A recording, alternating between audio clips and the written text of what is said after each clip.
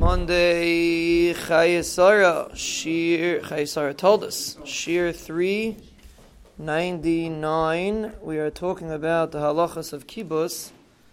So the third level of kibbutz, which is very relevant when you have spills, is the halacha of schita.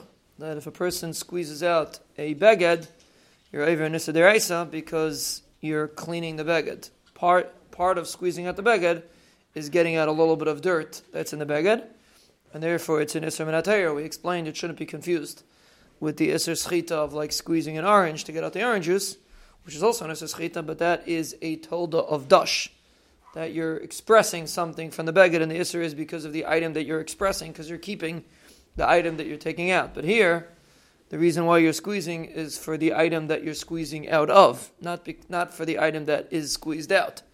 That's a different form of schita, and that schita is a tolda of libun, which is what we're discussing, and therefore you're not allowed to squeeze anything which can hold liquid.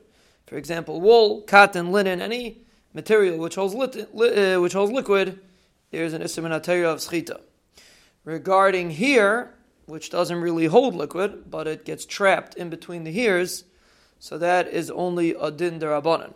There's an isser derabanan called schita sar. Person is not allowed to squeeze out his hair on Shabbos, and that only applies, by the way, to only facial hair, or whatever hair that's thick, like the hair of a beard or the hair of a head.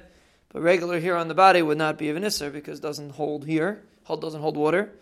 But if you have something that holds water, then it would be an isser derabanan of schita, and or if a person, sometimes they have like these Shabbos sponges, which don't really hold water, of the kind of material that don't hold water, and it doesn't not by lay water, that would be mutter.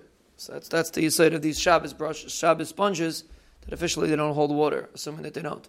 So basically, something which holds water like a beged is an issa deraisa. Squeezing out the hair is an issa derabanan. Person, let's say, goes to the mikvah Shabbos morning. It's big. You have to be careful not to squeeze out your hair. You have an issa derabanan. And then there's the materials which don't hold water at all, like these new Shabbos brushes and these kind of things. Shabbos sponges which don't hold material at all, don't hold liquid at all, and those are mutter to use on Shabbos.